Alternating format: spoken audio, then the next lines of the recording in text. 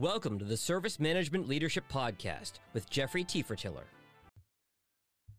Good Monday to you. This is Jeffrey Tiefertiller back with another Service Management Leadership Podcast. Mondays are fun for me. There are opportunities to see what this week holds. So I have an interesting topic for you. It is my belief that we all have blind spots in our lives. We need to put people in our lives around us to help us identify those blind spots so we can address them. I rarely hear us talking about this, whether it's professionally or personally. But when you think about some prominent people, whether it's a president or former president of the US, that's where I live. So it's easy for me to point at these people. We see their blind spots. We think, why do they not have people in their life to help them identify these blind spots, compensate for them?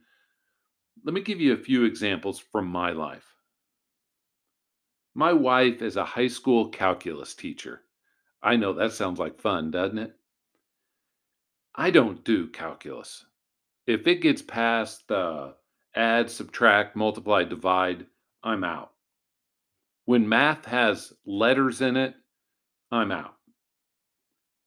So my wife's really good at math and she's very smart, much smarter than I am. So when our children need help with math homework, and I have one in calculus now, who should help the child? Shouldn't be me. I'm like, that's a weak spot for me. Let's let my beautiful bride do that. She's much better at it than I. It's easy for her. So we need to assess our own strengths and weaknesses. And I know calculus is not my strength. When I told this on a recent podcast with David Cannon when he flipped the script on me and interviewed me. In an effort to better myself and improve myself and try to identify my own blind spots, I have given my family, my wife, and my two children the ability to say, "Hey, you didn't handle that situation well." I welcome those conversations. I know they're hard conversations, so it's hard to welcome them.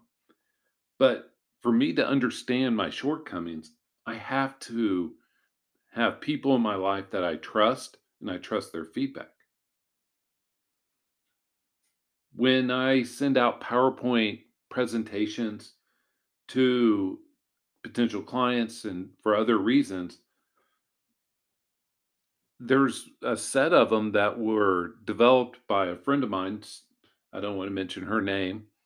I'd want to give her all the credit, but PowerPoint is not exactly my forte. I enjoy doing it. I enjoy the presentations, but there are people who are great at it, and I'm pretty good at it. And there's a big gap between those two.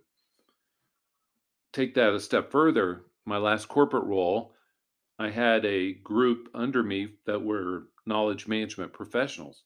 They were very detailed. They were great at PowerPoint and presentations. So all of the ones I had, I delegated to them because they were great at it. I was like, this isn't a strength of mine. I'll spend my time helping you all, supporting you all in a different way, but can I get some help? And let me close with this. If the goal is excellence, which all of our goal should be, if our goal is excellence, we must begin by acknowledging our blind spots, don't you think? Because you think about what do I do well? What do I not do well? And why don't I surround myself with people who complement my skill set and they do things in an outstanding fashion where I might be, that's pretty good. And so be thinking in your personal and professional lives, how can you achieve excellence by incorporating feedback, understanding your blind spots, and then trying to work from there? Do you want to address those blind spots or do you want to have people in your life that compensate for them? Both are great. I said lastly a minute ago, but in summary, I want you to think about this. I'm a big sports fan. LeBron James is not rewarded financially for how well he hits a golf ball. Tom Brady is not rewarded for how well he shoots a basketball. If you want to look at Premier League football, none of those players are rewarded for anything other than what happens on the pitch. Doesn't matter how well they play cricket. So your strengths are how you're going to be rewarded. And then you have to think, how am I going to address those areas where I either have a blind spot or a deficiency? Something to think about. This is Jeffrey T. Fertiller. Thank you for joining us this Monday. I hope you have an awesome Monday. Please like, share, subscribe wherever you're listening to this. Follow our LinkedIn company page. We have a lot of content that publishes there. Also, let me know how service management leadership can help your organization deliver better outcomes. And I hope you have an awesome day. Bye.